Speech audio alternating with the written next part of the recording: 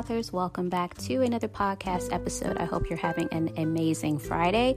My name is Daria White, and for this episode, I am talking about writer's block. Now, I personally decided not to do any type of research out there to give you guys a concrete answer on what to do with writer's block, but I was going to share my own personal experience. And simply put, writer's block is when you have absolutely nothing. There's nothing coming out of your head. You just feel stuck. You feel like every time you sit down to write, the words don't come out. And if you do try your hardest, you may get out maybe 2 words, maybe 7. I don't know. What's your ballpark figure? But you just have absolutely nothing. Your brain feels fried and you're like, I just want to throw this laptop up against the wall. Who cares? Let me find something else to do with my life. I don't want to be a writer anymore. If you're at that extreme, I have been there. But that's what writer's block is. It's just, you can't write anything. You just can't. And I have faced this sadly, but mine had to do with some things that was going on in my personal life. So yes, it can be due to stress. You may be working too hard. If you're being traditionally published, you may be on a deadline and you see the clock ticking and the days are going by. You're like, oh my gosh, I gotta finish this. What's gonna happen? Oh my gosh, I'm not finished yet. I have 5,000 words left, or worse, I have 20,000 words left and I have, 2 weeks to finish this manuscript. I don't know where you are with that. So a lot of things can factor into writer's block. Me personally, and I don't mind sharing, I don't mind being transparent, we had a death in our family. My dad's mom passed away. It'll be going on 5 years this year. And when we got the news of that, it was just a shock really to the family, because she was, we thought everything was okay. She was in the car with my aunt. They were on their way driving somewhere and she passed in the car. And once we got the news, we were like, what? But what are you talking about? So for me, grief was a major factor in that. So I had writer's block for about 4 years.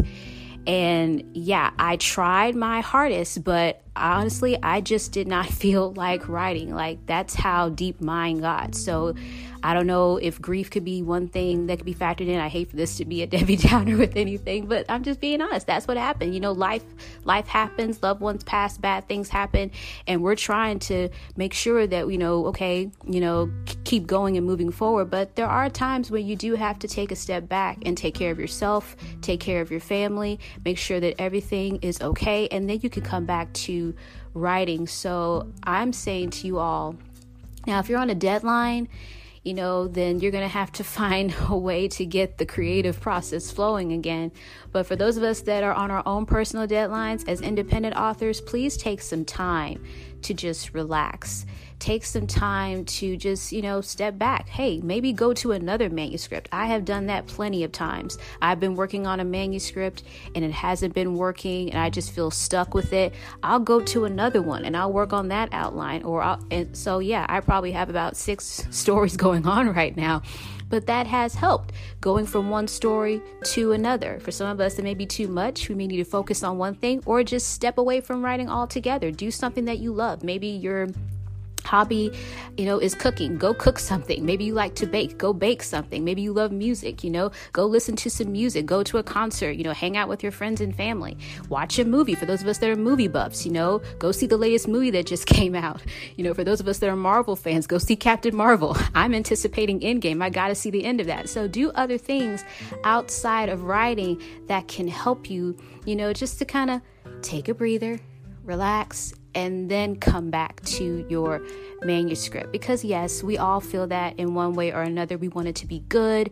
We want it to be, I want this book to be awesome. I want people to feel something. I want them to rate it 5 stars. I want them to tell it to everybody. I want them to spread the word around.